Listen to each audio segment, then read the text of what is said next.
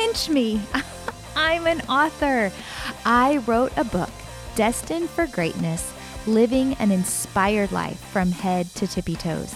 If you haven't already gotten your copy, you may head over to my website, sarahnoose.com, or go to Amazon and check out Sarah Noose, Destined for Greatness. I hope you enjoy. Welcome to the Destined for Greatness podcast, where we believe that each person is destined for greatness. I am your host, Sarah Noose, and I'm sitting across the table from my handsome co-host, who's my husband, Adam. Hey, babe. Hey, babe. How's it going? Oh, great. Good. How about you? So good. So good. I think this is fun. Maybe it's because it's my book. So fun and easier to talk about because sometimes I don't really know the people that you interview. Okay, but you always do really well. Well, thanks. But it's a lot easier to talk about you. Well, thanks, babe. So we're diving into my book, Destined for Greatness, that was released in September. And we've kind of flipped the script. Maybe that could be a new word. Script. Yep. Script. There was new words in the dictionary added. There right? were. Scritch. Doppelganger. Yep. There we go. Good job. Adam listens at church. That is good to know. We learned that at church. So we've flipped the script, and Adam has been asking me questions about my book, which has been really fun. And now we are on chapter 3. Yeah. Which chapter I 3. think was a good title of partnering with others and God. Mm-hmm. But partnering with others. And I think entrepreneurs, we often make it up as we go, and kind of seems to be the pattern of our life. Mm-hmm. So we look at this point of your book. You have 20 daycares now that you're visiting weekly. That's a lot to take along with school. Mm-hmm. How'd you handle that? I was 19 years old. And so I think maybe one of the benefits of that was, in high school, you go from like wake up, school, sports, other things, group meetings, whatever, to bed, crash. I feel like that was college for me. Like I never had the whole sleep in, go late to school, miss classes. Like I feel like I always stayed in my go mentality. Maybe that's just the way God created me. But it was really fun to be 19 and all of a sudden have 20 daycares. It was busy. I remember, and this is so silly now, you probably wouldn't have gone after me had you seen me at this point, but like I was wearing full on dance outfit, like leotard and tights and a black skirt. And I'd wear a sweatshirt over it and go to school. Like I went to school in a long dance skirt. Like that's pretty lame. Like college. I think you did after we were dating, right? So that's on you now. I think you were doing that. That's on you, Adam. But it was one of those things that I would run and teach classes. I always scheduled my college courses really early in the morning. So I think I've always just kind of been an early person. So my first class most days was 7 a.m. So with college, I could be done by 9 or 10. And then I had the whole day to work and make money and do tippy toes. So I had to do that when I had all of these schools come about. And that's a good way to stay out of trouble. We need to get our kids doing that. Yeah, for sure. 7 o'clock classes. Yes. Yeah. Except I almost failed racquetball because it was like a 9 a.m. class. And I slept in too many times on Really? Fridays. Yeah. Really? Well, that's on I you. passed. I got a P. Yeah, that's good. And we've learned from previous chapters that a P will work. Yeah. Those early classes on a Friday Yeah. were tough to make. Yeah. Maybe you shouldn't have been so naughty on Thursday, Adam. I didn't know about it. But. Yeah. That's funny. So I think as this chapter goes on, you talk about hiring somebody, which as we've gone through, we've both had to hire a lot of people over the years. Yeah. But that first one, I can remember being a part of it. That was a intense first hire. Yeah. The funny thing is like how professional was I to bring my boyfriend and my best friend at the time into the hiring process? Oh, so professional. Babe, I had never been interviewed aside from the on the border Mexican cantina waitressing job. I'd never been interviewed for anything. And there I am trying to hire somebody. And the process, as I dissect in the book, goes crazy. I had like a 3-step process. I had a multiple choice test that this poor girl had to take. I acted like she was up against 30 other people when really she was the lone soldier. Her name was Casey. And I needed her so desperately bad, but I made it seem like, you'd be lucky to get this job.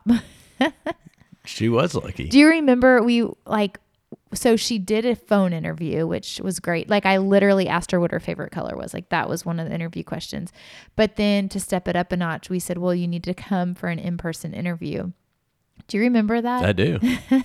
Very clearly. That's really funny. So I invite Adam over and my roommate Chanda at the time, and we had printed off all sorts of questions to ask her. And the 3 of us were sitting on the couch, and we put a chair in the middle of the room, and she came and had to sit in the middle of the room in a chair. And we were serious. We fired questions at her, and she passed with flying colors. And I think she took on like 6 hours or something. So it was a pretty intense job interview for not very many work hours, but she hung in there with me for a long time and allowed me to learn a lot with her joining the team. I can remember you gave us a big pep talk to be serious and be professional in it. And, so fun. So funny. I remember too, one of the funny things we did is we had some Tippy Toe shirts in my room. And so we left her. Do you remember this? We left her in the living room. We said, we'll be back. We're going to go discuss the further steps. And we went and we changed our shirts into Tippy Toe shirts, and we brought her one, and we came out screaming, woohoo, you're hired. It's like, when on earth is that ever okay? It is with Tippy Toes, I guess. But thankfully for many of our franchise owners, they don't have to do that process when hiring their teachers. And thankfully for our teachers, it's much simpler. So anyways, but we have really great women no matter what. But still, some of my very favorite hires were Casey, the first one. And then we hired another 5 after that. And I don't think you and Chanda were enough for that because you guys helped. But then I brought in my mom, my dad, and both my sisters to the hiring process. So it became a round table. It did. That's funny. I think back at that time and how hard it was to give over that control and kind of give up some of that challenge with the first hire and handing over your baby over to them and hoping that they succeed. Right. I know it's kind of necessary to prevent that burnout that you probably would have gone through if you kept going. So how do you suggest entrepreneurs taking on that first hire? Yeah. So I think one of the things, and I wish I could remember who told me this, but somebody once told me that I could either have 100% of everything that I did, or I could hire people or franchise Tippy Toes out or bring other people on board, and I could have 80 to 90% control over it. And is it okay if I'm, I think if I was still just doing what I was doing, I'd probably teach maybe 300 or 400 kids and that would be it. But now, because I was able to learn how to release control a little bit, we're teaching over 8,000 dancers across the US and China. And so I think it's really important, a really important art to learn. I remember it being very hard because what happens is God created us each so individually. And so what I think works great, other people might not have the same gift or talent as me and bring something totally different into it. And so I think that's the challenge is I was expecting everybody to verbatim be exactly like me. Like, no, this is how you teach the class. And what I had to learn was, no, everybody brings their uniqueness to it. And the foundation of Tippy Toes is the same. Our dances are the same. Our songs are the same, but our greeting is different. It's like I say, hey kids, how are you guys? And somebody might say, hello, I'm Miss Emily or something. Like I have to be okay with that. And so it was the slight variations. But what I have to know is the heartbeat of Tippy Toes is what we've wanted to keep in check since day one. And I think when you're an entrepreneur and you make things up as you go, like the title states, it's important that you release some of it and allow other people's creativity. And I think when we do that as owners, it allows you to grow as a person for one, but it also expands your business in beautiful ways. Because had we not franchised our business, it would be completely different. It's every single owner, every single person that has worked with Tippy Toes has allowed it to shape itself differently and in such a beautiful and more effective way than I could have done on my own. So going together with people is essential, I believe. Yeah, and there's certainly some fear to it, but you have a diagram that certainly helps with calling it refocusing your fear. Yeah. And you talk a lot about rejection and failure. How do you kind of encourage people through that to kind of step out and do something different? Yeah. I think that's a good question, Adam, because I think refocusing our mindset on what we're doing. I remember early on, I got shut down when I went into a school and was making a cold call. And I started to think about all the things that could happen. Like, well, what if they don't like me? What if they've already have a program? I would get sweaty armpits. I would be like, I don't want them to say no. And for a little while, it kept me out of going into the schools. But I had to refocus my thought and think, but I'm giving them such an opportunity. I'm giving them unity in their school. I get to teach their kids dance, which is exercise. I get to help families out that don't want to race around at the end of the day. It's a powerful bonus to the school. It creates energy and imagination. So I had to start thinking, what are all the positive things and why am I doing what I'm doing? And I think that's important with anybody. When you really are purposeful and believe in what you're doing, you can sell anything, but it's when we allow our self-doubt and self-fear to come in, allows us to not take action. And so I think one of the important things with that is recognizing when you do have that fear and you're, worried about kind of what's going to happen, to recognize it, acknowledge it. Okay, now move past it. And so I think that's probably for anybody to look at that diagram and kind of see what my brain was doing at that point and kind of relate yourself to where you are in your position today. Love it. So I think as it continues on, we talk about how, it reminds me of when we were going through this, and we were both graduating and trying to figure out what was next, and I was going to get my master's at Wichita State, and instead of either A, following me to Wichita, or B, staying in Norman where you felt comfortable and had a business growing, took a chance and went to Kansas City. Yeah. And kind of change some things up there. So what happened? Right. So I talk about that in the book too. I talk about how, so you're a little tiny bit younger than me. So like 1 year in 2 school. years. No, it's not 2 years. Right now, we're 2 years different. Okay. So anyways. For one more week. For one more week till Adam turns 40. So this is pre-recorded, clearly. But anyways, so Adam was going off to Wichita State. And the thing I love about you and admire about you is like you loved me and were into me, but like you were going to finish school and you were going to do what you said you were going to do. I was like, hey, let's get married and like just go get married together. I just wanted to be married to you so bad, but you weren't having it. Until you finish school, whatever. I love that about me now. I love that about you now. And I'm like, that's what our kids should do. But I was ready to get married, but you weren't. And so I thought, you know what? I'm not going to. I was ready.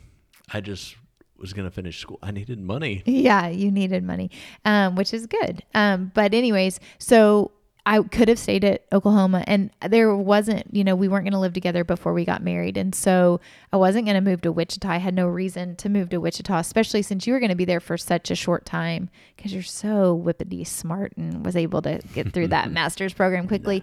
But I had a unique opportunity to live with my grandmother. And I actually have a whole chapter dedicated to all the things I learned about Graham. But I was able to move there and just try to, I had the luxury, I guess you could say, of living free rent, which was kind of nice with my Graham. And so I got to try something else, which was operate Tippy Toes in Oklahoma, but then also expand it to Kansas City, Missouri, and start classes all throughout the Kansas City metro area. And it was a huge success. All I had to do was do what I was doing, go make cold calls, teach dance, and spend time with my grandmother. And it was one of the most fun years of my life where I really grew and learned and also got to become an even more savvy business person because I got to operate 2 different states, which, I'd have to go back to Oklahoma and check on things. I had a manager there and was hoping things were going well and would learn the art of calling people a lot, talking to my teachers, the schools, and realizing at that point how important connection is to growth, that people want to work for people that they love and feel respected by. And so I felt like that was a powerful season in my life where I learned that connection piece. And I've tried to take it with me, that when people feel loved and known and valued, that they'll work really hard for you. And then the friendship is the byproduct of it, which luckily with Tippy Toes, I've had a lot of friendships throughout the years based on, a working relationship turn into something even more beautiful. I think that now we can look back and realize that was such a pivotal point and a turning point for us, and how God was looking out for us, and everybody wants to figure out how to make their business duplicatable. Another made up word. Yeah, I like it. To duplicate their business and to be able to do it into multiple. You get calls all the time about how to do that. So chapter 3 really gets into that. Was that kind of the tipping point? Was moving there, or was there more to that tipping point? I think what it was, honestly, Adam, was your graduation. And I think one of the things that you said was, or I know it was pivotal for me in my life, is I kept trying to figure out what my job was going to be. All the while I was making a fantastic income doing what I loved. But, I didn't need a degree to start Tippy Toes or to continue Tippy Toes, but I was making a great salary. And so I think I was thinking that I had to do what everybody else was doing. I needed to interview and get a job and have, the support of a financial institute, maybe being able to back me with a 401k and all that stuff. And I wanted that security, I thought, until you said, why are you not just doing Tippy Toes? You're doing so well with that. And I thought, why am I not just doing Tippy Toes? And it was that moment where I was like, wait, I think I can do this. And so that was a huge tipping point for me to know that wherever we moved, because I knew we were going to get married, wherever we moved, I could just keep building Tippy Toes. And as long as I kept those relationships intact with the managers where I had them, then it was going to continue to grow. And so that was a huge pivotal point for me. And I think one of the big things I talk about a lot is surrounding yourself with great people. You believed in me so much that it was hard for me to not believe in myself. So fun. So as others kind of look to take that next big step, what's kind of your insight or advice for them on being willing to take that next big step? I feel like I keep giving the same advice at the end of each chapter, which I don't know. It's what I stand by pretty clearly, but it's take action. Like, do it. If you have something that the Lord puts on your heart, it's time to take action and move forward. It's going to be scary, and you have to celebrate. There's going to be hard stuff that matters. Not everything goes as planned. And had everything gone right the way I thought it would, nothing would really be right in my life. I would have been working as a teacher someplace, and I wouldn't get this fruitful life that God called me to do. So had I not gotten fired, Tippy Toes would have never started. Had school become really easy for me, Tippy Toes would have never started. So I think none of us want to go through the hard, but also to celebrate some of those moments that we come out on the other side really, really changed and impacted, and then living the life that God called us to do. So that would be my advice. Great advice. Well, thanks, babe. This was fun. Good job. Thanks. Hey, it's Sarah Noose, and I believe that you are destined for greatness. Do you have a dream inside of you? You think about wanting more out of life? Well, I have seen incredible life change happen all across the country by women who have signed up for my 4-week accountability group. I would love to offer you the opportunity for real life change. Head on over to sarahnoose.com and sign up. There's limited spots available, but I would love to get to know you, have you join, and watch you conquer your dreams. If this podcast was helpful, it would mean the world to me to have you rate it, review it, and share it on social media. Social media is a big place, And to reach more people, I would love your help. Thank you for joining us today. And remember, you are destined for greatness.